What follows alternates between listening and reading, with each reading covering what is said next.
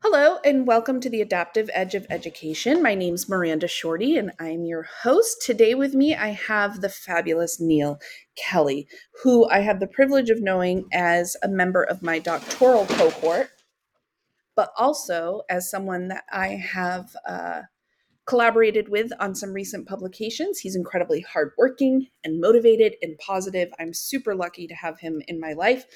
He is also a middle school science teacher. So shout out to all those folks just hanging in there in middle school.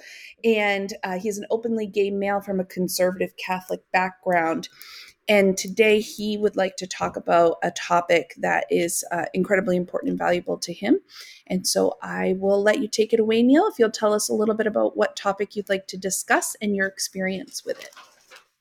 Thank you, Miranda. And thank you for having me. This is such a wonderful opportunity, and I'm so excited to be here and to share my thoughts around diversity, equity, and inclusion, DEI. So DEI for me is really all about removing barriers that we see kind of crop up in multiple facets of everyday life and in society and in organizations. But obviously this is more geared towards school, towards public education.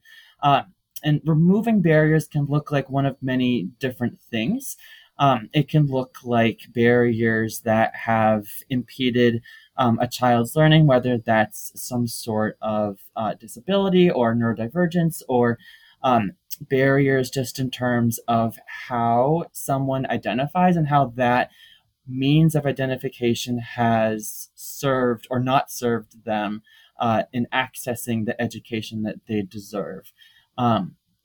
DEI for me is really about embracing each individual as the human being that they are, whether they identify in terms of their ethnicity one way or their sexual orientation another way, or their race. It's really about embracing the whole person and taking that way of embracing a human being and uplifting and empowering them and giving them the same opportunities as anybody else to be able to attain the level of success and well-being that anyone is really entitled to. And in this case, accessing an education that will serve them for a lifetime. I think about my students when I think about this topic, and I think about the so many different walks of life that my students bring with them when they come into my classroom. And I've taught in a few different states, and I've taught in a few different contexts, and I've had students that have had an array of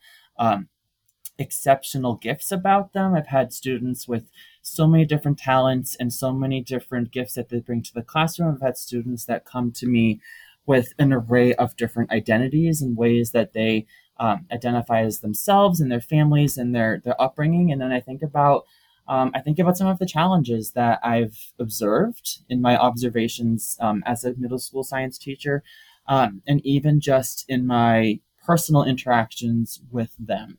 I really get to see them in a lot of different contexts, and I get to see them really shine, and I get to really, unfortunately, I do see their struggles, and I see the things that have gotten in the way before, not just necessarily academic, but also barriers that are a bit more personal to them that have prevented them from being their best selves. And some of those are a bit more structural, and some of them are systemic. And as time has gone on and I've gotten a little more well-versed being a teacher, I've been able to really see those things manifest in the classroom, in the systems that we have in schools that, maybe once served the population well years and years ago, but are no longer serving, right? These are things that we've just come to be more cognizant of as time has gone on. And it's empowered me to really, really think about the practices, the policies, and the ways that we're really helping these kids with these barriers, overcoming these barriers. So diversity, equity, and inclusion for me is really it's really taking the time to understand diversity, understand what equity really means in a classroom setting or even at an organizational level, and then really thinking about the ways that we can change what we do and how we do it so that we're continuing to remove layers of these barriers over time. And it's not a process that happens overnight. This is a process that takes a lot of time.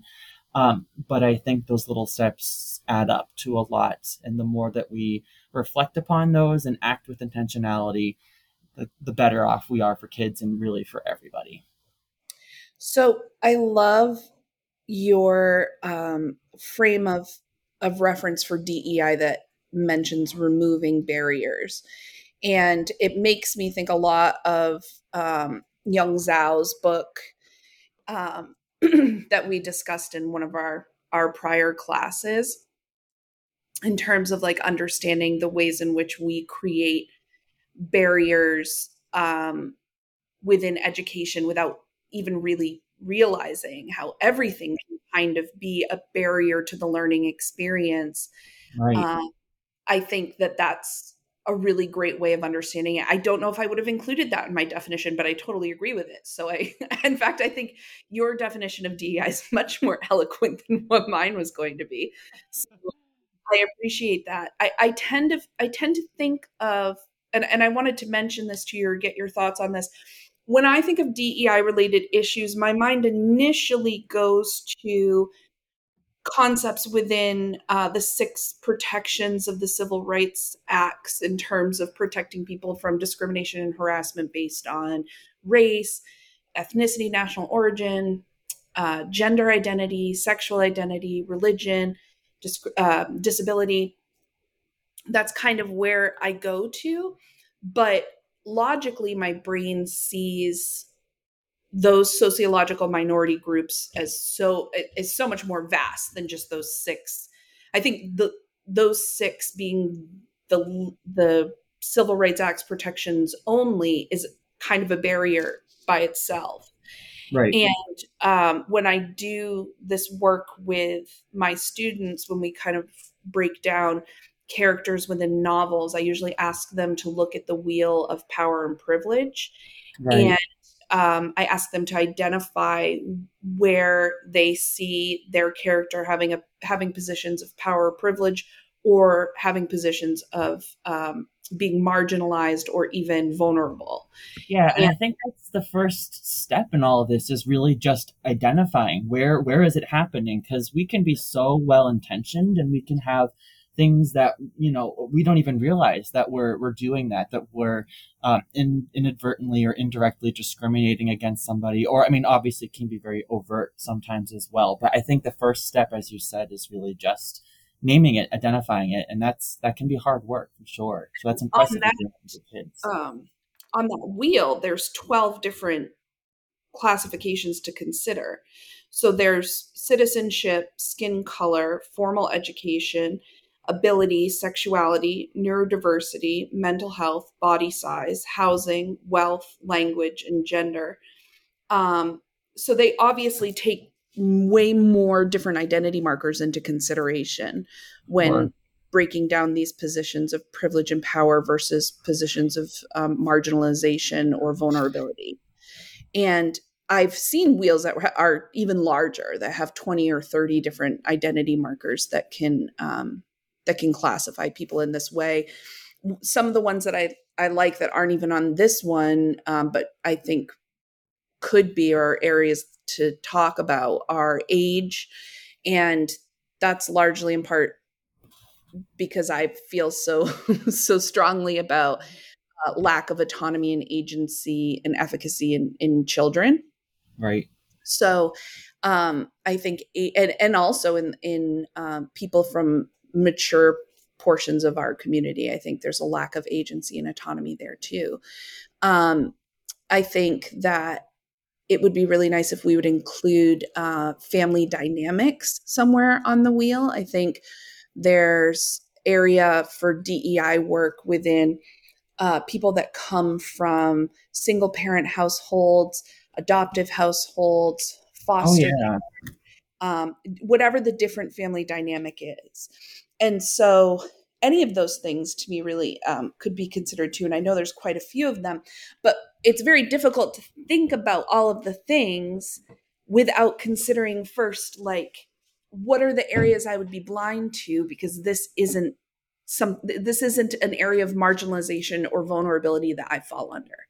Right. And that's where, I would argue it takes a village. Mhm. This is not a one person kind of job. Like, there's going to be plenty of things that I'm blind to. And I don't mean any ill by that. And I don't mean any harm by that, but having, this be a team effort and having perspectives from a lot of different people that, it's powerful. And I think, through that, we really leverage a tool that, enables us to add more to that wheel, or to really just continue to refine how we're looking at it, or the factors that we keep in mind when we're considering, ways of discrimination, or ways that power and privilege are distributed. We're very kind of, when I think about this, we pull from a lot of our past experiences and our identities when we're really thinking about this. So having as much kind of perspective from different viewpoints or lenses is really impactful when it comes to this stuff. And I also like how you talked about in your definition of DEI as an educational challenge, the idea that it takes time. And I think this is a real struggle in education because we feel like we don't have that time. By that, Right. I mean, this is kind of at crisis levels in education in terms of how frequently throughout our day we're dealing with issues of diversity, equity, or inclusion amongst our students, amongst our staff, amongst members of our community. And it feels like we need help now. Like we've kicked the can down the road so far that intense amount of time that it takes to develop uh, effective um, system solutions to adaptive challenges, we just don't have it anymore. Is that fair to say? Like, do you understand what I'm saying? Could you clarify when you say that it's a matter of time and that we've kicked the can for Sure, so long? Yeah. sure. I think we've been talking about DEI for a long time. And Yeah. what I've noticed in some of the research that I did on this particular topic was how many people mentioned that if you're going to implement DEI related initiatives or strategies, protocol, policies into your school, that you have to remove illusions about it. Right. And at first, I wasn't really sure what that meant, but looking more into it, what they were saying was it's not enough to just have meetings about the fact that there is a problem, identify that there is a problem. We have to also develop ideas of how to address the problem with fidelity to actually fixing it. Right. And I think that's where the biggest resistance is. Because I I would think and I know this is like, I'm bordering on controversial here, but that's okay. I don't care. I'll go there because whatever. That's my that's my style. I think I don't think I've witnessed resistance to actual genuine ideas for removing marginalization and vulnerability for different members, sociological minority members of school communities, because the people that would have to do the work to remove those barriers don't actually want to be on the same playing field as everyone else. There's advantage to their privilege and they're not super comfortable giving it up. Right. For a host of reasons, because Right. this is like you said, it can be very controversial work.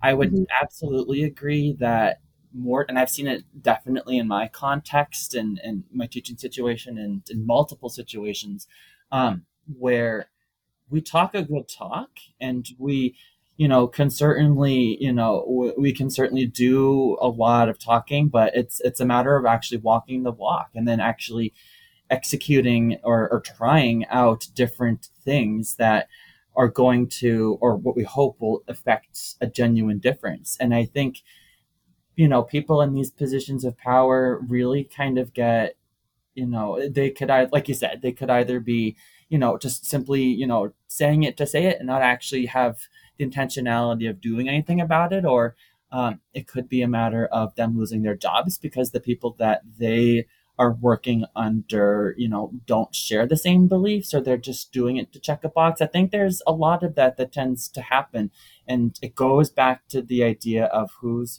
this privilege, where's this power and this privilege, kind of coming from, and it can be a really difficult challenge to address. And is it being, and is someone else's power or privilege being threatened? Because that right makes people feel uncomfortable. We know it does. We know it does because we see the signs during the holidays about making sure that we keep Christ in Christmas, or Yep. making sure that people are quote allowed to say Merry Christmas in school, end quote. Yes, you're allowed to say Merry Christmas in school. You can say Happy Holidays. You can say whatever you want. No one gets in trouble for that, right? That's not a real thing.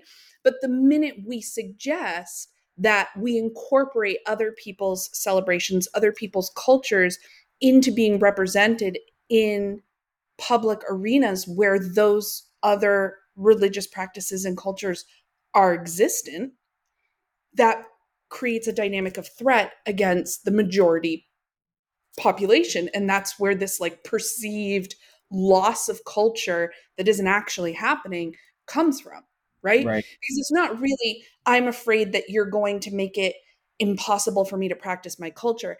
It's, I think you're going to make it not as much of a dominant culture, and I'm going to lose a position of privilege or power.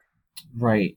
And that's what I really worry about being at the heart of some of these issues related to DEI, is how do we convince people who've been in positions of power or privilege for a very long time that they aren't losing anything by relinquishing that power and privilege to give opportunities to other people from different identification markers or statuses or cultural groups the same level of position and influence. Yeah, Right. and it's something that jumps out to me in all of this too, when we talk about these people in positions of authority who has privilege or this sense of loss. I think about the people that are in these leadership roles, or people that have a lot of this power. And I think about the different generations of people that are out there. And I think there's a generation of individuals who have this level of power, this level of privilege, that are in a generation where they're kind of they're kind of just set in their ways. They're set. They have this ideology, or this very firm belief, or this notion to hold on to what they believe, has And this served. perseverating rhetoric that comes Yeah. out, same Yeah. rhetoric over and over again. And it's not even really their own, but it perseverates in their mind because they hear it so frequently that they internalize it. It becomes what they think they believe. Right. Right.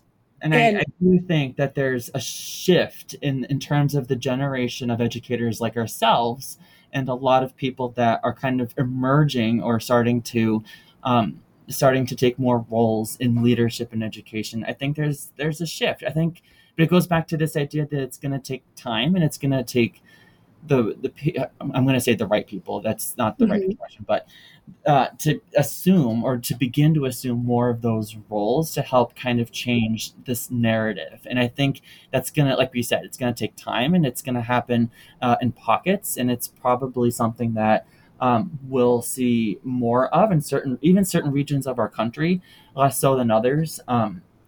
It goes back to this idea of time, and beginning to actually walk the walk and talk the talk at the same time. And that's not to say it's not going to be met without resistance, and it's not going to be met.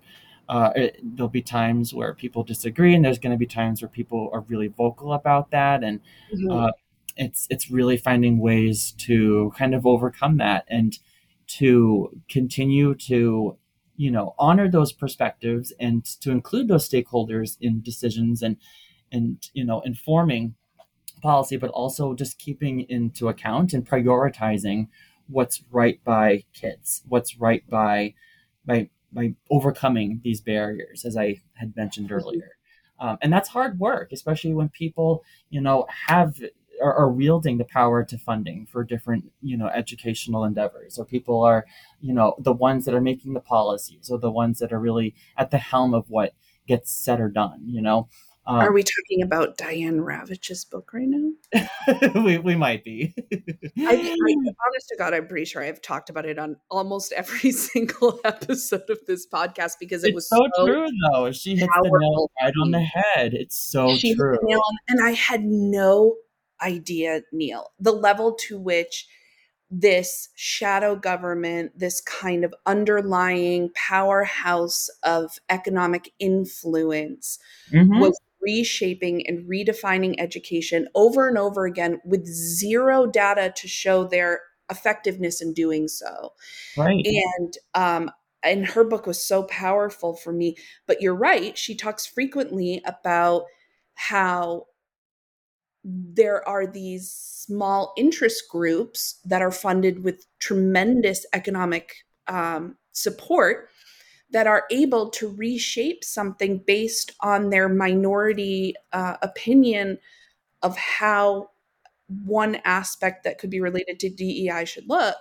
And they can subsequently put into place people who will vote for their ability to create schools and fund schools that push that one agenda. Right. And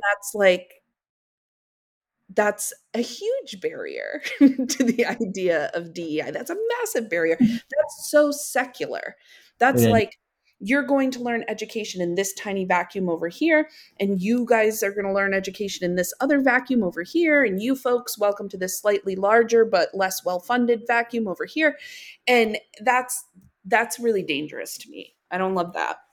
Yeah, it is dangerous, and it's true that it's such an unfortunate reality that we're contending with. But I think the fact that we know that that is what's going on, and we understand that this is kind of the dynamic that is happening at, a much more, from positions where people have more authority and more power, it gives us that much more to think about, and to an empowerment to at least try to make change, or to affect changes even at a smaller level. Like you know some of these problems can get, they're really, really large, and they take a lot of time, and they take a lot of resources to get people to kind of relinquish certain, or change the way that they think, or kind of be willing to consider different ideas. um, Mhm. and I kind of think back to Melinda's change theory, where, change is a process that takes a lot of time, and change is something that doesn't come overnight. And you're going to have some people that are, they're early pioneers. They're willing to try out things right away, and they're willing to jump right into it. You're going to have people kind of in the middle of the road that are going to want to kind of, maybe toe dip a little bit, but ultimately kind of kick back, see how it goes. And then if it goes well for those early pioneers, they'll jump on the bandwagon, and they'd be willing to try those things. And then you're going to have some other people that unfortunately will just be resistant of your best efforts, or the best efforts of those before them, or in different stages of that change process, where they are just recalcitrant. They don't want to change the way that they do things. So I think, Right. I think about all of this, and I think about this change theory, and how, DEI practices, are things that a lot of people in these positions of power, or that have the funding that they're exercising to influence the way that schools operate. They're unfortunately, they remind me of these people that are, very hesitant to enact any kind of change that they don't see as being beneficial to kids, or to a specific population of students that they're interested in. Which then, like Zhao was talking about, they become a, well, he calls them a border, but a barrier. He calls them what? He calls them a border, right? Like the borders or learning without borders. Yeah. But it's a barrier, really. They become a barrier to accessing knowledge, aspects of education and experience, and ways of understanding. They become an ideological barrier Right. for Right. students. in And that that role. becomes an adaptive issue. That is a very big adaptive issue, right? That's Right. changing somebody's mindset, right? That's not a structural issue that can be corrected by changing the schedule or, just something surface level. That's something that really takes time. And those are certainly people that hold stakes in education. But as we've kind of come to learn through this program and through this process, when it comes to adaptive issues, we it's not, this is a solution that, or this is a challenge that takes time for sure. And it takes kind of influencing, or it takes some influencing of these individuals over time to kind of understand, or to at least see that what's trying to be done, or what is the ultimate goal of all of this, is a goal that is what is right by all students, by all people, by all walks of life, uh, by the greatest number of people possible. I I don't just know. worry. This is where I struggle with this. And well, I struggle with anything that takes a tremendous amount of time because that's not my strong suit. When I see something that's detrimental or harmful or oppressive or disenfranchising for my student, I don't want to waste time. I want change to happen immediately. And I will tell you, I know logically it takes time. This is an anecdote, a side story, but I have a member of my family who I love and adore, who I think is an incredibly kind and thoughtful and open-hearted individual. And one time I was young. I think I was still in high school, and I know you're considerably younger than me, so you probably weren't even born yet. But I was still in high school, and it was when many states were beginning the discussion of whether or not to legalize gay marriage. Right. And he said to me, "Well, I don't support it because they want special rights," and that became part of a rhetoric that was floating around. And he is a cis, white, heterosexual male with very few marginalized or vulnerable identity markers, right? Right. And I said, "No, they don't." And he said, "I'm sorry." I said, "I'm sick of people saying it's special rights. It's not a special right. You get to marry a person that you've fallen in love with, Yep. and people that are gay currently can't marry and have the protection of marriage with a person that they've fallen in love with. So it's not the same. You're saying they want special rights, but it's the same rights and they don't have them and they deserve them." And his whole world changed after that comment, but it took a little time. It Oh yeah. changed so much that recently he officiated a wedding for a homosexual couple. So a gay marriage. And although I hate using the term gay marriage, but you know what I mean. A marriage between two people of the same gender. There we go. And he actually officiated a wedding. That's wonderful. And so That's that's a huge shift over time, right? that. But it did take time. I mean, you're not wrong. It took a while to get there. I know that him challenging that rhetoric in his mind began with that impetus where I called him on that statement that I knew had been floating around in his community and in his culture that I just didn't Right. align with. And And it started there. sometimes it's just a matter of planting that seed to kind of promulgate that change, or to even just get someone to think about it and to reconsider their thinking, or to change, to really just change how they think, right? I'll give an anecdote too. When I first started teaching as, a gay male years ago, I was 22. I got my first teaching position in Mhm. middle school.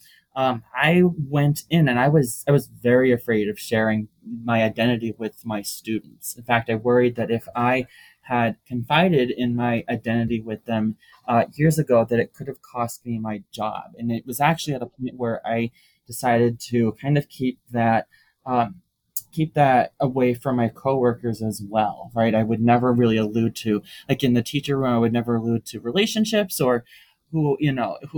anything like that kind of comes up in casual conversation. And I Um, understand. I know teachers who still to this day will not reveal, even in, situations where it would be totally appropriate to make a statement that would subsequently reveal their relationship status with another person and identify them as not being strictly heterosexual. They will not do it. Yeah, and I think for some people that's a true challenge, and it can come from their background, it can come from their experiences, it can come from one of several different things. And with people like that, in my experience, I don't push. I've learned not to push too hard, but I do want to plant a seed. I think planting that seed is probably the biggest first step to take, and then just letting it kind of sit for a bit. Um, for me, like, I was in a very similar boat where that was just the way it was. I just wasn't going to say anything. I wasn't going to share any bit of that. And it took time, but about 2 years ago, I was finishing, no, 2 or 3 years ago, I was finishing my master's capstone project, this action research project I had to do.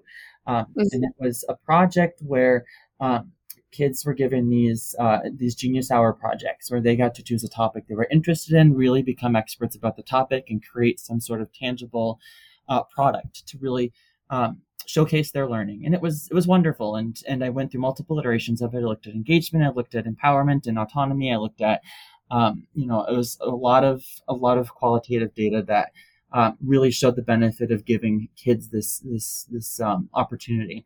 And it was in the final stage of that project that my a colleague at the time, she did ELA and social studies. I did math and science, and she wanted to extend it into a social justice related topic where the kids could pick a social justice topic that resonated with them, become more knowledgeable about it, and take the time to really share the perspectives. And it was, this was the seed that really changed my perspective on all this. Most of my kids, or quite a few of my kids, went to LGBTQ issues. They went right to the topics of gay marriage, and they were all they all really became like, it was just so impressive to see everything from Black Lives Matter to gay marriage to just about everything that you could think of. And Right. it was magic to see them really understand what and mind you, these were fifth graders. These were Right. young students that were really taking on some big issues. Mm-hmm. It was the end of that year. I was so moved by that whole experience, and I was moved by those kids. It planted a seed for me to share my identity with them. And I remember the last day of school, and mind you, I was moving to a different state, so they all knew that I was not returning that year, that I shared with them my identity and background, and that I'm a gay male, that I went through a lot of the struggles that these people that you took the time to really get to know, and their struggles, it's something that really resonated with me, and I wanted to share that with you, and how very fortunate and blessed I feel to be with all of you, and to know that you're going to be the change makers for the future. And it was, oh, Miranda, it was just the most impactful. It was a pivotal moment in my career, and Sure, it was beautiful. and now it's at a point now where I will start the school year with a slideshow for my 7th and 8th grade students, and I will share that element of my identity with them. I started doing that not this past school year, the school year before, my preferred pronouns, and even just this past year I did it again. And I even shared my coming out story with my students. And then it was shortly after sharing that coming out story with my students that I had 2 or 3 come forward and share their struggles with their identity. So it might have been my little mark in the 4 walls of my classroom, but to have helped remove a barrier, a social identity barrier that would have otherwise, continued to be a barrier, or to continue to have, held them back in some capacity. It was entirely and completely worth it. And I think it's those small little changes, those small little seeds that we can plant over time that, at least I hope and I aspire to create, or to add up to a big difference as time continues to wear on. I think that what could be more powerful or more empowering than hearing a story like that from a person who you respect, who's brilliant and wonderful and kind and successful and supportive, and to hear a story like that, that even if it's just one kid resonates with and is like, wow, here's a person that owns their truth, and they're still okay, and I could own my truth and maybe I could still be okay. That, of course, that's such a gift. That's such an incredible gift.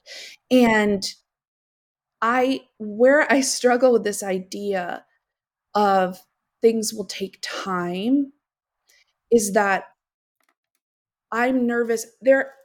In my state alone, there are a multitude of legislative drafts in regards to education that are attempting to limit the ability for those moments to happen, right?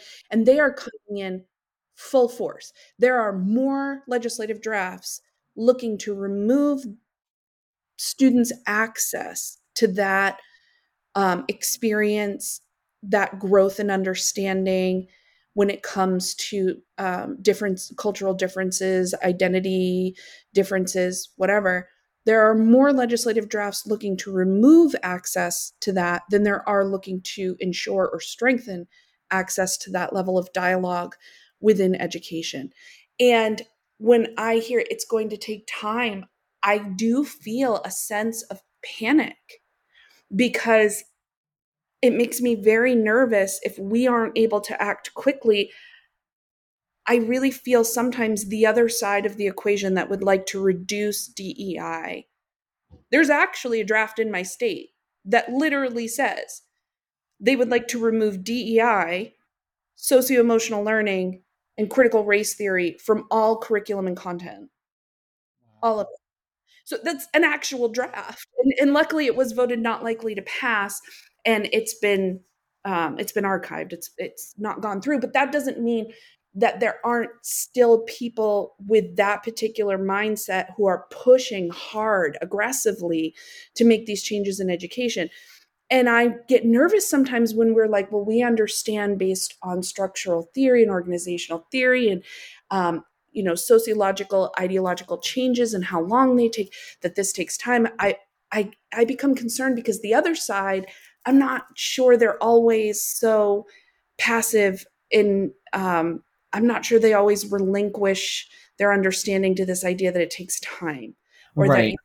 and so I'm not, I get nervous anyway when people talk. Yeah, and I think that that sense of nervousness and that sense of like urgency is real, and it's something that I struggle with it as well. And it took several years for me anyways, but I'm at a point now where we like yeah, I'm willing to act, and I, with the position that I have and the level of power that I have within the four walls of my classroom, I want to make a difference. I want to use that in a way that is going to promulgate change, that is going to remove barriers. And as And it's much as hard. it is, it Don't get me is. wrong, you really have to walk a fine line. You have to be super careful. You have to look and figure out, I'm in a district that would tolerate up to so much of what? You know what I mean? Like, how far can I push the boundary before I would lose my position of influence because they're not going to employ me here anymore? And that's a But real issue, and that comes down to the people that are holding positions of authority to release people for sharing that kind of or adopting those kinds of policies and practices, which is why, you know, which is why it's so important that we have people assuming those positions, or we really rethink those positions in ways that allow people that are going to promote change that benefits everyone to assume those roles. Because you're right, we have this pocket of individuals that seek to exercise their authority in ways that furthers their agenda, that furthers what they believe to be right by educating kids. And their harmful agenda, their yeah, disenfranchising agenda, their oppressive agenda, and that's scary. it is scary, but I think what would be scarier is if the people that understood what was going on stayed silent. I think there's a call to action that we all bear in kind of in rewriting this narrative and acting in ways that are going to counter some of these incredibly harmful things. If you look at some of the things that are happening down south in Yeah. particular, and the kinds of legislation that's passing down there, and it's absolutely appalling, and Yes. it's appalling in so many ways, and it's become the same kinds of conversations that we've been able to fortunately have with students in our classroom setting in Massachusetts, and we're very lucky to live in a state where we're able to have those conversations, and we're able to plant those seeds and to help this generation coming up see these issues in a much more progressive and informed kind of light. And I I agree. And I feel privileged to be able to do that in my district also. I think I've worked in a district where I did not feel safe in that way, and that was really scary, and that was the reason that I left ultimately. Yeah, me Um, too. and so I feel really lucky to be able to do the work that I do in the district that I'm in. I will say sometimes I feel frustrated because I'm not sure that that's really where the work is needed the most. And I feel like if I was able to do the same kind of thing but in a district where that representation of understanding of differences, and really I think ultimately what this comes down to, my opinion, cultural proficiency, this representation of cultural proficiency that not only allows for cultural differences but supports cultural differences and values cultural differences, like a Nuri-Robins model of cultural proficiency, which is what I think DEI is attempting, or is a huge part of building. Um, there are communities or districts where that's needed so desperately, and those are generally the ones that we can't access, Right. or And where people feel the least safe to do the work. exactly, which is why it's so. I think it's just so important where we see that and we understand that, and many others do see that and understand that, to act and not stay silent about it, and to continue to push in ways that are going to counter that, because it is toxic, and we're talking about the lives of students here that are being adversely affected in families and communities across the nation, and it's incredibly disheartening and it's incredibly frustrating. Which um, develops the urgency. I think any of us, and I'm sure this has happened for you. In fact, I'm sure it's happened for many teachers, a lot of teachers, most teachers even. When you sit across from a student who you've grown to adore and value, um, and that student breaks down to you about a particular identity marker that they're experiencing that they feel they can't be honest about because of fear of retaliation or harassment or discrimination or disappointing their family or whatever, and their mental health is being impacted so significantly, it's at crisis levels. It no longer feels like an issue where we can be like, well, it's just going to take time for people to come around. In right. those moments, it feels like, no, people need to get on board right now. This kid's actual life is at stake. And A that, big reason why I think it's important to get involved and to not like it's get involved, get involved in groups, be a part of committees, be a part of those hearings, those school committee meetings, those meetings where policies or procedures are being rewritten, or mhm, lobbying to people of power in office for change, because it's not going to come, like it won't come overnight, but it's also certainly not going to come if we don't take the time to exercise what we're able to do to plant those seeds. We can't. It's so frustrating, and it's even more frustrating as a teacher, because I oftentimes will just feel like I'm doing the most that I can within this little microcosm of space that I'm given. yeah, um, but then I think about if I was just that teacher that said, nope, not the time, not the place, I don't want to be talking about that, I value my job, I'm right, probably getting something that's worse. right, I'm probably getting something that's potentially going to that's not going to help a student out, or even Right. just plant the seed to give them some hope later on. So it might be pushing the envelope a little bit, but I would much rather push that envelope a little bit than sit back and allow these preposterously egregious things to take place. Right. Well, So, and this and that's part of, like, I think, or what that reminds me of is Ibram Kendi's his definition of being an anti-racist versus being not racist, right? And this idea that if you're just not racist, if you just classify yourself as not racist, then that's a passive action. That's saying I'm not doing anything that would be identified as racist. But that is, in fact, a level of racism, because in order to be truly in resistance to racism, you have to be anti-racist. It's an active action. It's not enough to just personally hold that value or ideology and then, impact yourself with that or your choices with that. You have to also actively do things like speak out against racism, vote with a vote that is anti-racist or supports candidates with anti-racist policies and ideas.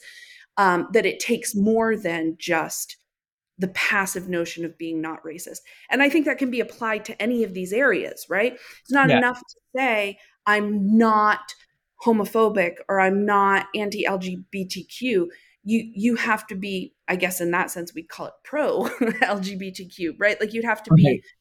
be taking an active role in promoting the inclusion and equity and diversity of your district in relationship to all of these areas of marginalized or vulnerable status. Yeah, and you say that word vulnerable, and I think that's a big part of it too, because there's vulnerability is so key in all of this. Like, Right. I hold DEI near and dear to my heart for my own experiences and for my own being a student, through NEC, but also just as a classroom teacher. And there's plenty of times where I'm thinking I'm doing what's right by kids, or adopting policies or acting in ways that are removing these barriers, or that are promoting diversity, equity and inclusion. But Mhm. I think there's obviously times where I don't realize I'm being biased, or I don't realize that what I'm doing is actually disenfranchising or is shortchanging another population of students. I may be well intentioned, and I may think that I'm doing right by it, but I think it's a matter of being vulnerable. Like if someone were to bring Right. that to my attention and take the time to explain to me and educate me about why that wasn't anti-racist, or why that wasn't, or whatever, I think there's a level of vulnerability that people need to be okay with and be Oh willing to yeah. receive or exercise. And I think that's something that's really, really hard for many people to be able to do. It's hard. It's I don't want to say it's attacking somebody necessarily, but it's also bringing to light things that need to be brought to light if we're going to effectively change the way that we're interacting with each other and our students. And Um, the documents that I looked at that I sent to you that were current, like recent publications about how to implement DEI practices and protocols, policies, ideas, initiatives in education effectively, all of them discuss this idea of honesty, integrity, vulnerability, um, being able to listen openly and honestly, and also being able to speak openly and honestly, to be vulnerable, to hold integrity for other people in your, in your school that are also learning and doing this work with you. Those people have to be able to trust that what's said or done within a meeting is held in confidence of that meeting while people are doing the work of trying to grow in these areas. And um, I know that that's a huge hot topic. I think every single time I've been in a room with people that are talking about DEI related topics, inevitably one person says, I'm going to ask this question, and I apologize in advance if I'm not using the right language or if I'm saying this in a way that could be offensive. I truly don't mean to be offensive. I'm open to hearing feedback about how I should be wording this or saying this to come across clearly and with the intention of what I'm trying to do, which is I'm seeking to learn. So, and then they say their comment, and then because they're worried. They know that to some extent there will be a stigma, and they're worried about that too, but they're trying to be vulnerable. And if there's one person doing that in every meeting, there's probably half the people who are thinking that at least. Yeah. And the fact that someone is taking the time to make that remark, it tells me that they're coming from a good place, and they may not have access to the language or to the understanding, but they're coming from a good place. And I think it would be wise of the people on the receiving end to hear that, to see that, and to be willing to engage with them in that level of vulnerability and help them understand, what the right terminology would be, or how we would address that, or how we could use more inclusive language or practices to kind of address the things that were being shared. So I think it's reciprocal. I think, as we're going through this process, it's going to take vulnerability on both sides, and a willingness to grow and to continue to kind of develop along the way, because none of us are perfect at this. And I don't think any one of us are going to get it right the first time. And I think there's a lot of growth and a lot of flirting with this vulnerability that needs to happen on both ends. I'd love to. I'm so sorry. No, go ahead. You're fine. I'd love to share with you something I learned once that I thought was one of the most brilliant ways to deal with conversations about topics where a person is seeking to learn, but they may not know enough yet to not say things inappropriately. And it's through the Human Library Organization, which was developed in Copenhagen, Denmark. Are you familiar with that? I have heard of human libraries before, yes. Yeah. I love this project. And in my former district, I implemented a human library. It was a digital one, where people would sign up for times to log on and be available to have conversations with students based on their perspective, like from their sociological minority marker, right? Right. So I had people that had done time in prison. I had people that were refugees. I had people that were part of the LGBTQIA plus community. I had people from different races, nationalities. I had single mothers. I had people who grew up in generational poverty, like all the different vulnerable or marginalized groups I could get my hands on that would be even remotely willing to participate. I tried to put in there. And then the students were able to access time and essentially check out one of the human books to have a conversation with them about their experience within that group. And in order to do that, I knew that a lot of my students came from cultures that used inappropriate or offensive or hurtful language when talking about certain sociological minorities. So I said, I used the kind of terms that the Human Library Organization used, which I thought were brilliant. And one of them was, if someone said a question or asked a question of one of the books, and it was said in such a way that was hurtful or was offensive or wasn't clear, then the human book was able to say, so that, and it had to start with, ouch, that stung. That question hurt my feelings. Is there a way you could find to reword that so that I could give you the best answer? Oh, I love that. It would just keep going until the person, and the person's next question might be, can you tell me how you would word it? Or can you help me understand why it was? Or maybe they would just think, oh, I actually know another way to say this that might be less offensive. And then they would come up with a less offensive way. But it was always that, ouch, that question stung. Is there a way you could reword that so that I could give you a clear answer because that hurt my feelings or something like that? And then, and it gave that person an opportunity to do that without feeling like I just messed up. I'm just going to stop talking about this. You know what I Right. mean? Yeah, and it And then, became a learning moment for that person. That's wonderful.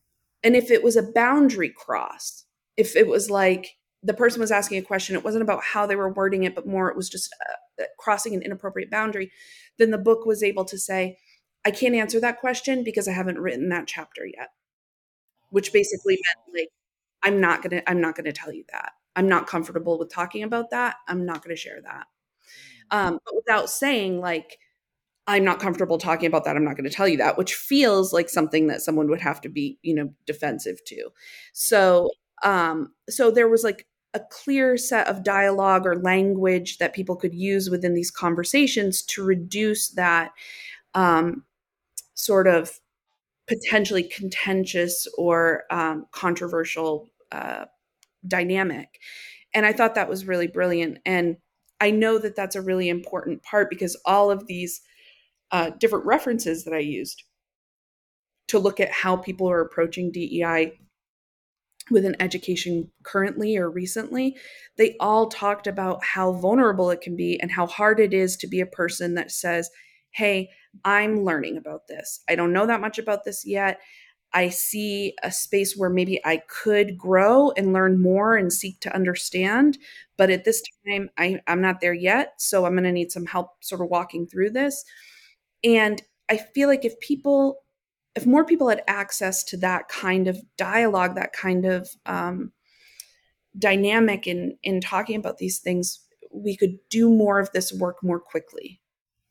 Yeah, and I think it's a matter like I love that because I remember in a couple different schools and even in the school that the high school I went to growing up, we had a program through the Anti Defamation League called the World of Difference. It was the World of Difference Institute that trained students who are sophomores and juniors to ultimately become diversity leaders within their own school, where those same students that were trained would go back to their schools and they would have these lessons or they would have these they would have lessons with typically freshman level students. I'm pulling from my own experience, and actually I was able to do something like this past year too. But and I remember one of the lessons that we would do with these freshman level students, mind you I was a junior or senior when this was happening, Mhm. was really just I think we called it oops and ouch. We had these ground rules where and expectations where the idea, what was communicated was that we're going to be engaging in topics that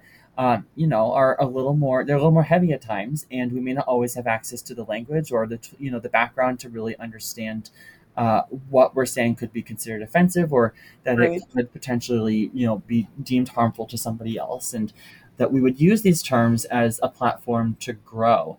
And it was really a matter of making sure that kids were just held accountable to using these terms appropriately for one, setting the expectations firm, but it became a very impactful way to help start planting those seeds for kids to understand and to really kind of internalize that language and to begin to move towards a greater DEI kind of lens. Um, Absolutely. so I love that, and I was able to see something like that this past year too. So it is out there, and I think it's something that we're considering as a district doing next year. Like this was when I was in high school, and it happened to be that I was asked to attend this conference sponsored by the ADL to do this. So I agree, and I think for adults, I think that it can definitely become more of a challenge, and I think the Mhm. challenge really just comes down to people's willingness to engage with it and their willingness to be vulnerable and to admit that they perhaps didn't see something the way or they didn't a willingness to be able to admit that they were wrong or that they misinterpreted or didn't have an understanding of what that term really meant or how it could be seen as offensive, and then being willing to learn from that experience and having that same kind of underlying expectation for all people, and I think that can be challenging. And I do think that there's people that are very, resistant to that. But I think there's also a lot of people that, if given the opportunity and the platform to do that, would be willing and able to learn from that experience. So that's really wonderful that you were able to have that experience with your own kids. And I would love for there to be more opportunities like that for not only for students, but for adults, because we're all Me human. too. We all make mistakes. And the only way that we grow as human beings and learn is through those mistakes and being I mean, willing. how great would it be to have like a class where literally it's just a human library and you can access people and work through some of these challenges in understanding different sociological minorities that lead to these biases and stereotypes and Yes. prejudices. And stories above all too are so impactful. Like it's one thing to Right. hear about it in a slideshow or a presentation or in a book, but it's another to actually engage Stories. the person to hear it in a story. Right. Yes. It's when there's a face to put to the story. It's when there's an actual human being in front of you who you realize you otherwise would have just treated like any other human being. And now you're realizing that maybe upon, hearing this about them, you would have treated them differently. And that engaging in that kind of cognitive dissonance is so powerful in changing the way that students think about their own values and ideologies and whether or not they truly are theirs, or have they adopted them from somewhere else and they're not really representative of how they feel.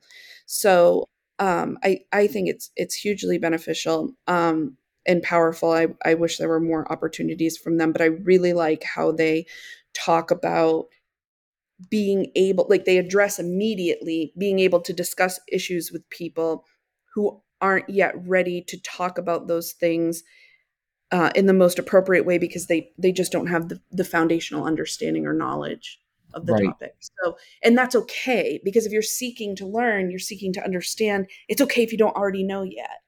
The problem is when we're like, I don't know yet, and also I don't want to.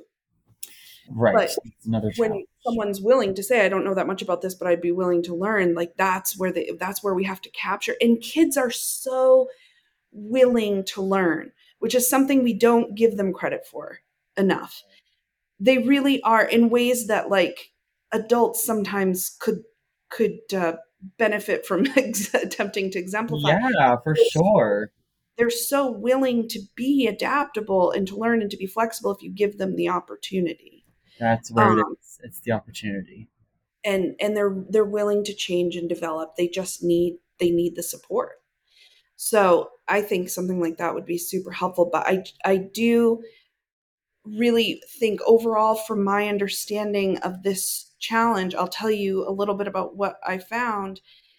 First, it requires, as a challenge in education, implementing DEI initiatives, PD policies, whatever, requires that people are able to get comfortable, that they know why they're doing it, that you can remove this illusion of, well, we just have this problem and we need to stop the problem, by also talking about how to stop the problem with real ideas, not just, theoretical constructs or really abstract broad strokes of change, with like real practices and protocols and resources and tools, reevaluating people's approach within the classroom, which is always a hot topic.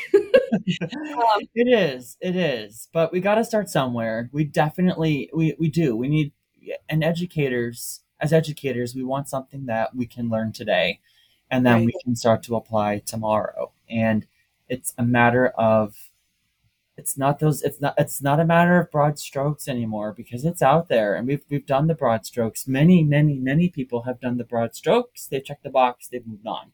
No, now it's a matter of actually doing the work and anticipating the challenges ahead, and then, with that knowledge, thinking of and being intentional with ways we're going to address those challenges.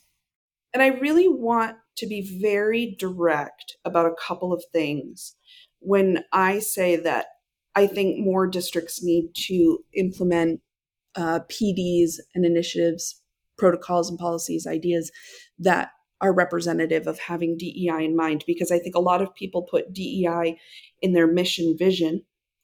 And I think if you have a school of 100 educators who know that DEI is in their mission vision statement, you are probably looking at 100 different definitions of what that means. And so I think it's important that when this work is done, everyone participates. And I read that in one of the articles that I was using to research, that participation can look like a lot of different things. And whether that's people talking and asking questions, or that's people just sitting and listening, genuine participation is super critical. And I want to make sure that's very clear. No disingenuous, I'm at this meeting, but I'm actually doing grading, or I'm responding to emails, or I'm texting with a friend. Like real, genuine participation. And also, the most important to me, the thing that I would like to make clear is that from everything that I looked at for resources on this topic, it is critical that we make sure people understand that sociological minorities do not have to do the work tax of representing their minority group when doing this kind of work. They don't have to be the voice of that minority group. They don't have to share their experience. They don't have to be treated like subject matter experts on what it means. They don't have to be treated like their experience is representative of the whole. And it's so important that we remember that, because it's so frequent that I've seen people implement DEI in schools and then look to the marginalized to be the voice or the representatives of that initiative. And it is not their work to do. No. And it's not a responsibility that they bear. Everybody bears the same shared responsibility for DEI.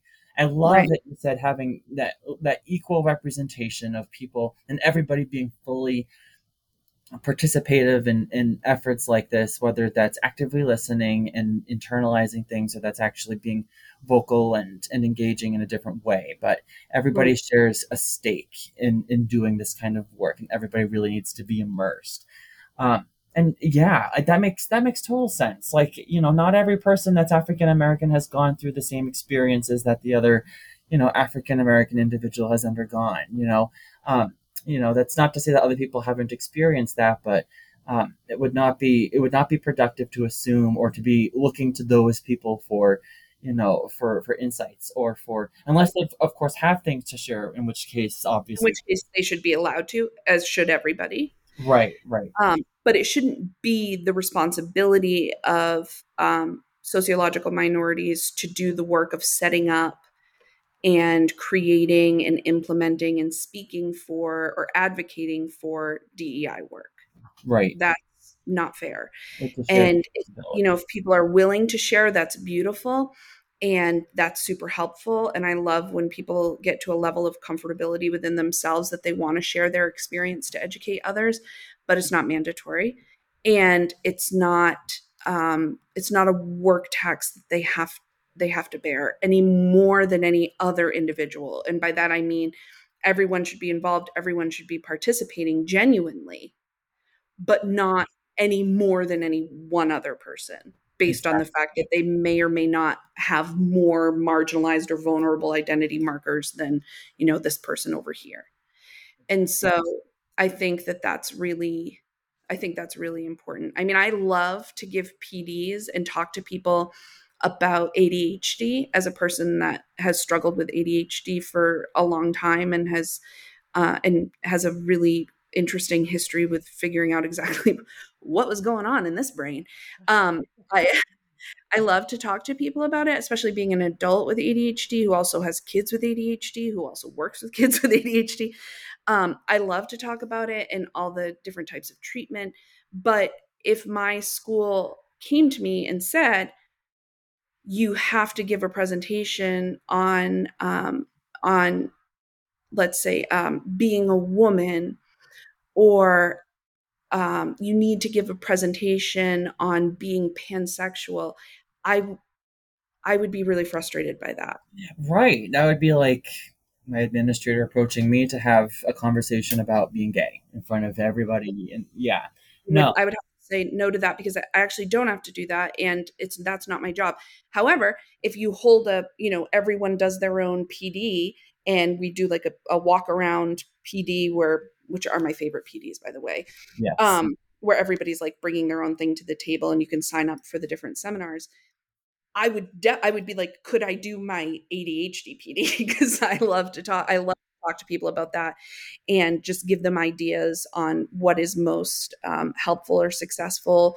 What are some of the things they should pay attention for with students who are starting new types of neurochemical modulators and that kind of thing.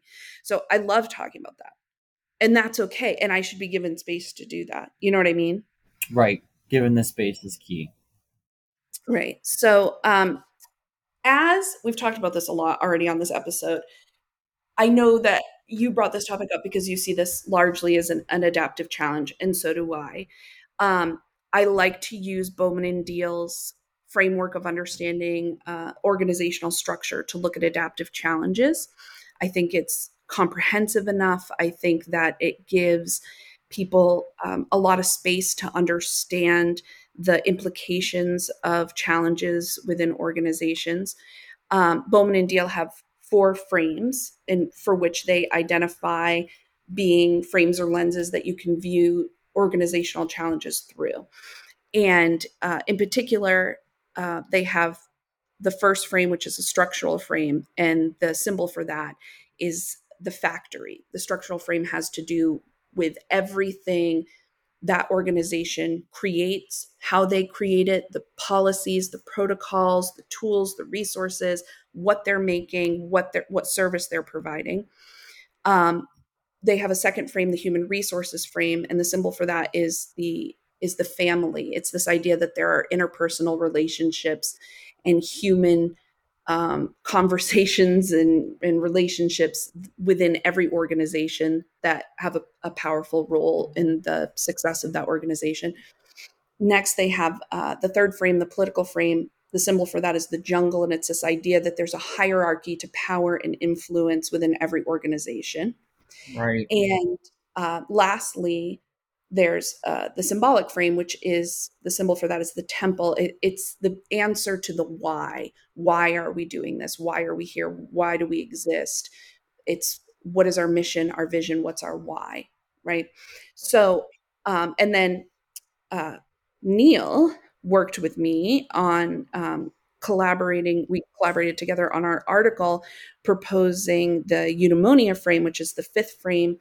That would be it's theoretical, this concept that Bolman and Deal's frames could benefit from a 5th frame that talked about the synergy, the collaboration, the harmony of all of those different dynamics of an organization working together to make each component successful and effective. Right. And how that requires a level of tuning to one another. So our symbol is the tuning fork, tuning to the same key, if you will, like when you're trying to build an orchestra or a band and you want everyone to be in line with one another so that all of the work is going towards the same conceptualization of how this should be done, why it's being done, where it's being done, who's doing it, what impact is it going to have, that kind of thing. So often we know that when that looks great, it looks like people talking about it was a really fun place to work, or I loved being a part of that organization because everyone was so supportive, things worked so efficiently, and I felt like I belonged there, like I was welcomed, and it was really positive experience for me. We know when it's not working because people will say something was just off. I just didn't enjoy being there. Everything felt very negative. Everything felt like it was, working by itself individually. Nothing felt like it was coming together. Everyone was off doing their own thing. So we know what it looks like when it's not working and when it is, although it is a relatively abstract idea for a frame. So when I think of DEI in education, I think of the different lenses that this or frames that this could fall under, but I'd like you, Neil, to talk a little bit about how you see this working within Bolman and Deal's theoretical framework for understanding organizational structure. Sure. Yeah, I'd be happy to. I mean, the first thing that jumps out to me when we talk about DEI, when we talk about education, and we talk about adaptive issues within education, I see all of these frames really bearing a lot of weight. But the first thing that jumps out to me right now is the political frame, and this idea of it being a jungle and this hierarchy of power. And I also think about the resources that schools are afforded, particularly funding, and how there's this the way that funding is distributed to schools plays such a big part in what is taking place, or the kinds of ideology that is being instilled into a district, or even at the state level or federal level. even within an individual school setting, you're going to have a wide variety of individuals that want to compete for these resources, that compete for the funding, that really want to have a say or to exercise some authority in the kinds of things that are happening or are not happening or being included in the curriculum or not being included in the curriculum. And, Mm-hmm. I think it's important from a leadership perspective to be cognizant of those multiple stakeholders, those multiple interest groups that exist in any organizational setting. And then, being sure that those interest groups or those particular individuals all share some sort of stake or some sort of they're able to exercise some level of voicing their perspective when it comes to making decisions, when it comes to crafting a mission or a vision statement, or when it comes to being a part of these DEI efforts, right? Because it's not going to be just a one person kind of deal doing the work. It needs to be everybody that's engaged, that's working together towards this common good, towards better practices. So I definitely think about the political frame. I definitely see the structural pieces coming into play, a structural frame really coming into play. I think as Mm-hmm. we start to really or continue to move towards more DEI based policies and practices at a systemic level, whether it's in a school or a school district or even at a state or federal level, we're really going to have to rethink some of the structures that are in place. We're going to have to really think about the resources, the services, the policies that govern, how schools function or how schools operate, to be inclusive, to be ones that are addressing these barriers that we know and we can support with research exist. It's just going to be a matter of identifying them and then really taking the time to be intentional about how we're going to change or rethink the structure. I definitely think about human resources, those interpersonal relationships. I think about the professional development that we're all responsible for engaging with, that we're all responsible for learning from growing towards, and really being able to use the positions that we're in as a way to continue to continue to grow and um, to continue to do what we do best, but in a way that is going to reflect DEI practices, or that's going to at least grow in that direction, right? Human resources is all about that idea of family and those interpersonal relationships, that vulnerability, and affording Right. ourselves and one another that level of vulnerability is going to be a key piece. The symbolic frame, yeah, for sure. Like if we're thinking about what is the ultimate goal of a school or a district or, even a department of education, we're really thinking broadly. We're really thinking at a much broader level in terms of what we hope the outcome of students, this upcoming generation, to be. And that's going to certainly include a wide variety of individuals. It's going to really include a wide variety of values and stakeholders, and really taking the time to be intentional with what are the common themes, what are the common themes from this group and this group and this group and this group that we want for kids, and how do we somehow weave that together to create some sort of vision that incorporates, or at least attempts to incorporate, as many of those purposes or that why as we can. No small feat for sure. But and then eudaimonia, boy, what better like a tuning fork or a Sure. barometer for understanding, or getting a sense of whether or not this is jiving together, this is meshing together, right? Are we being intentional about the people that we want, or that should be supporting, or that everyone should be supporting this?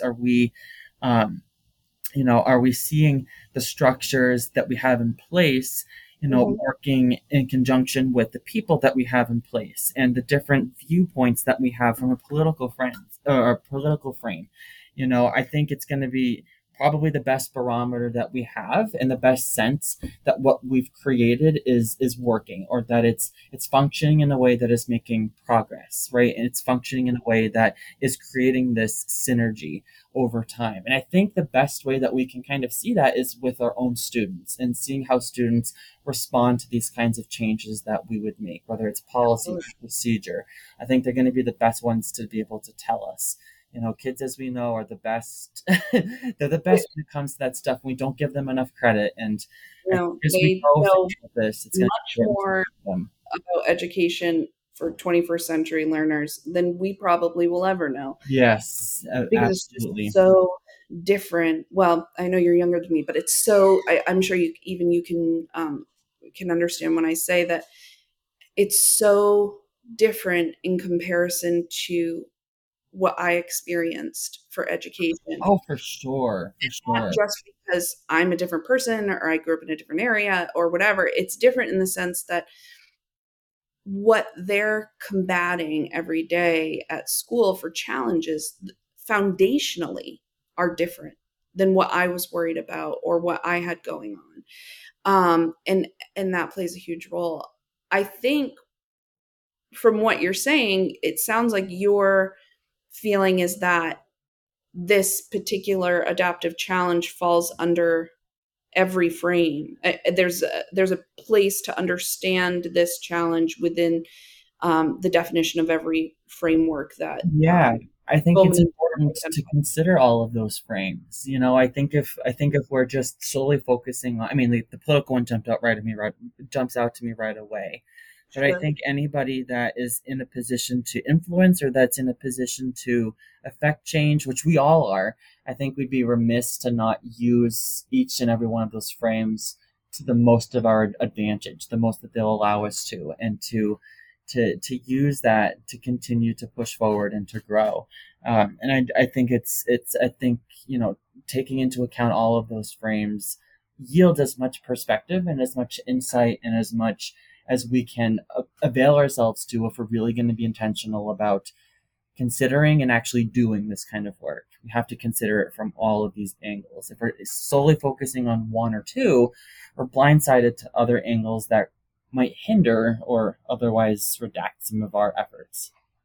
I completely agree. I think that this particular adaptive challenge falls under every frame. I'll give you a spoiler alert.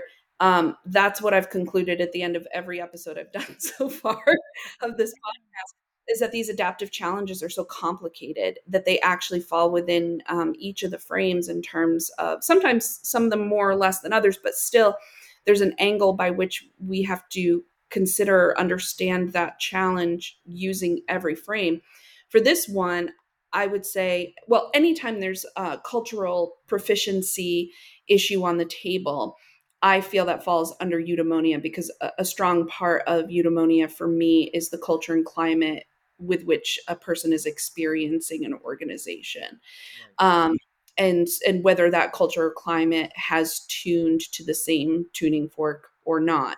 And we know sometimes when it hasn't, because when we go to the DEI PDs or developments, there's always the late adopters who will say things like, "Ugh, another one of these," or something to the effect of, "I didn't pay attention," or "I'm so sick of this," or "I'm just going to go back to my classroom and pretend I went," or whatever. And so you know that not everyone is tuned to this idea that this is a topic we need to be working on and needs our focus and attention. And I think that in terms of a structural frame for understanding, that's hugely critical for this particular adaptive challenge. If the policies, the protocols do not support, if the curriculum and content do not support this vision of a diverse, equitable, and inclusive educational experience, you'll never get there. Right? Exactly. It's never going to happen. Exactly. Yeah. And and you're not ever going to have a strong, safe, trusted relationship with integrity between students and adults in the building, or students and other students, or adults and other adults, if people don't feel represented, included, like they have access to equity and opportunity, right? Right.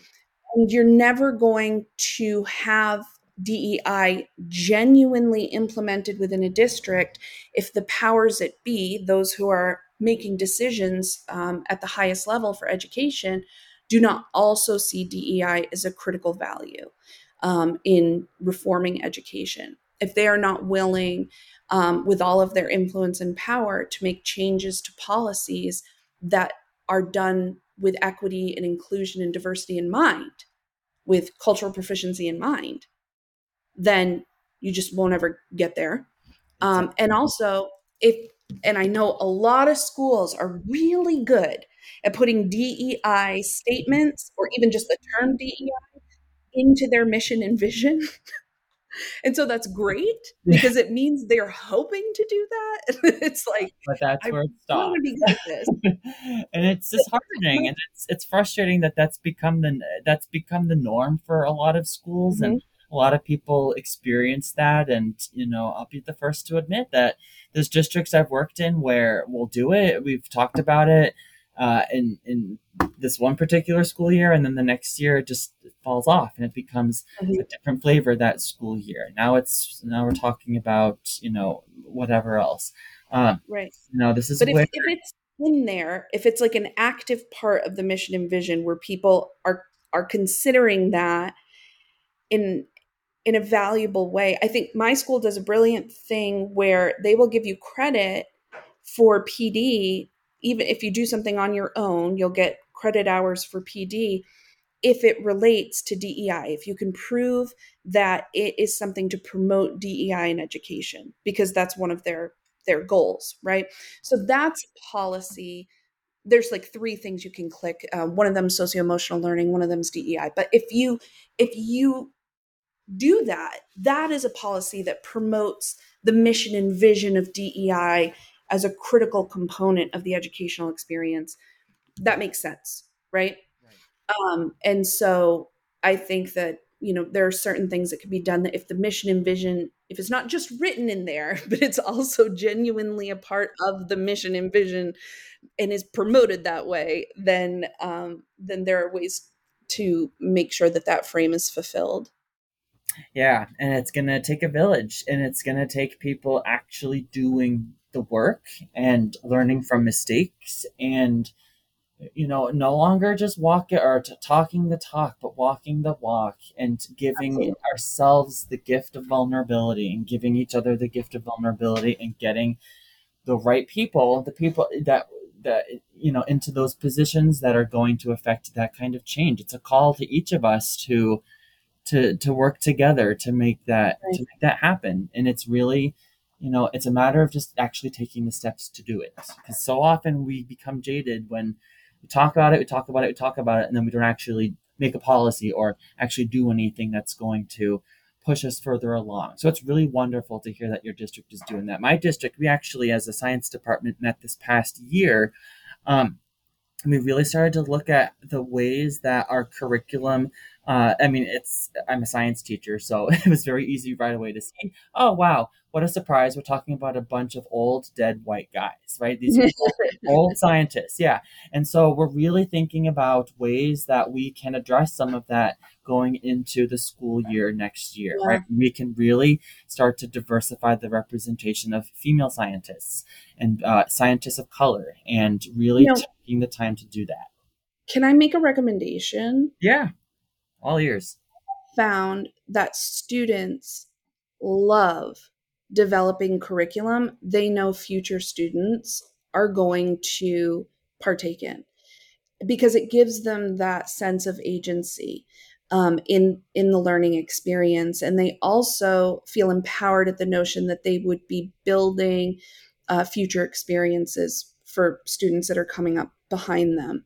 Love that. And if you were to ask them to do a research project, but they have to do a person in a field of science that is notably forgotten from the canon, and you would have to kind of explain to them what that looks like. So, for some reason, despite the fact that this person did all of this work and was incredibly powerful in, building this field of study, they are not acknowledged as the father of that field of study or whatever. And you allowed them to really dig deep, and it can be in any field. So you really open up, like when I say you can research anything, key players, people who have given to and developed this field of research, but less is known about them. I think that you would find they would be really excited about that. The very first episode that I did, um, in this podcast, I had a student where he came on and he talked a little bit about diversifying content and how that was really important to him, that more the voices of the unheard, the voices of the oppressed or the marginalized be more represented in modern education was really critical to him. And he talked about the danger of the single story. Right. When we only hear from, like, we only learn about colonialism from the accounts of people who were doing the colonizing. Right. So he talked a lot about that. And he was so empowered. And one of the things he talked about was how we don't hear that much about Tesla. We hear a lot about Edison. Yeah. Yeah. Tesla's. Yeah. I just panicked for a second that I was saying the wrong thing. So no, you got it. Tesla was that one that actually discovered electricity.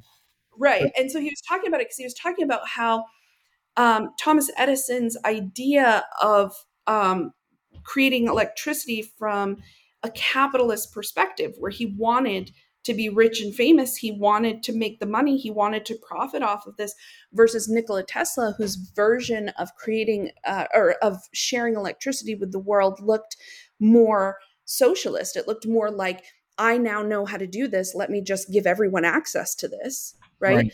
That did not promote the same values or the same agenda that the country was currently looking to foster. And so one got pushed to the front of being the father of electricity and the other one didn't. And that comes down to just very a marginalization based on ideology and economic mindsets or beliefs. But he was really empowered to talk about that, and he researched a ton about it. He wanted to understand why Tesla was so marginalized, and it wasn't until recently that people became invested and interested in his story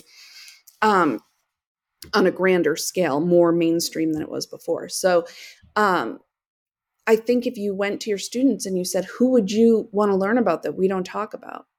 And maybe that's personal to them. Like, maybe if it was me, I would research women in the field of science. Or, maybe someone would look at people with disabilities in the field of science, or refugees in the field of science, or whatever, to really flush out whose work can we include based on, those students who felt impassioned to research them. Yeah, talk about an impactful way of giving kids autonomy, but also bringing to light those people that are, have been historically marginalized, or people that, like you said, have just kind of been pushed back while these other people have been pushed forward, And I think that's something we're really trying to be more mindful of, but it's a step in the right direction, and I think the little steps over time make a big difference. And the more that we can do of that, and the more we can critically think about that and start making changes, the better off we're going to be. I think that would be really beautiful. And think about how much more efficient that would be than you and your department being like, well, let's go find them. Let's go find the people we're going to include now. Yep. Two birds, one stone. Frankly, we all talk about doing frequently, but we just don't always all have the time for. Exactly. And that's not fair, and we should, and it should be more of a focus for us, and we should be given more time to do it. However, the reality of teaching is such that the logistics we're inundated with minutiae. So instead we outsource that to the kids. I like the way you worded that. Yes. But I mean, it's all for the betterment, right? It would be right by kids. It would be a great way to engage them, and it would be impactful for everybody to learn that, And you get a little assessment out of it. Right. Exactly. Bada boom, bada bing. Win for everybody. Neil, I really appreciate you coming on today and talking to me about this topic. DEI is so critical in our schools, and it's also so abstract and understood in different ways by a lot of different people at the same time. And I'm not sure everyone really understands fully how to approach it or what it means. And I think this episode has been full of some really great ideas about ways to think about approaching that in education, or what to keep in mind when putting in a new initiative or protocol. So I love that. And thank you. And thank you for having me. It's been a wonderful experience, and I think it's a job that we all bear, and it's something that, I think we each share responsibility for, and there's certainly a lot to consider. But I think it's a call for all of us right now, especially to be mindful of and to be exercising as we go forward, and to no longer just be talking the talk, but walking the walk to what we know is right by kids. I could not agree more. Brilliantly said. All right. Well, thank you so much, and I'll see you again soon. This was the Adaptive Edge of Education. All right, thank you.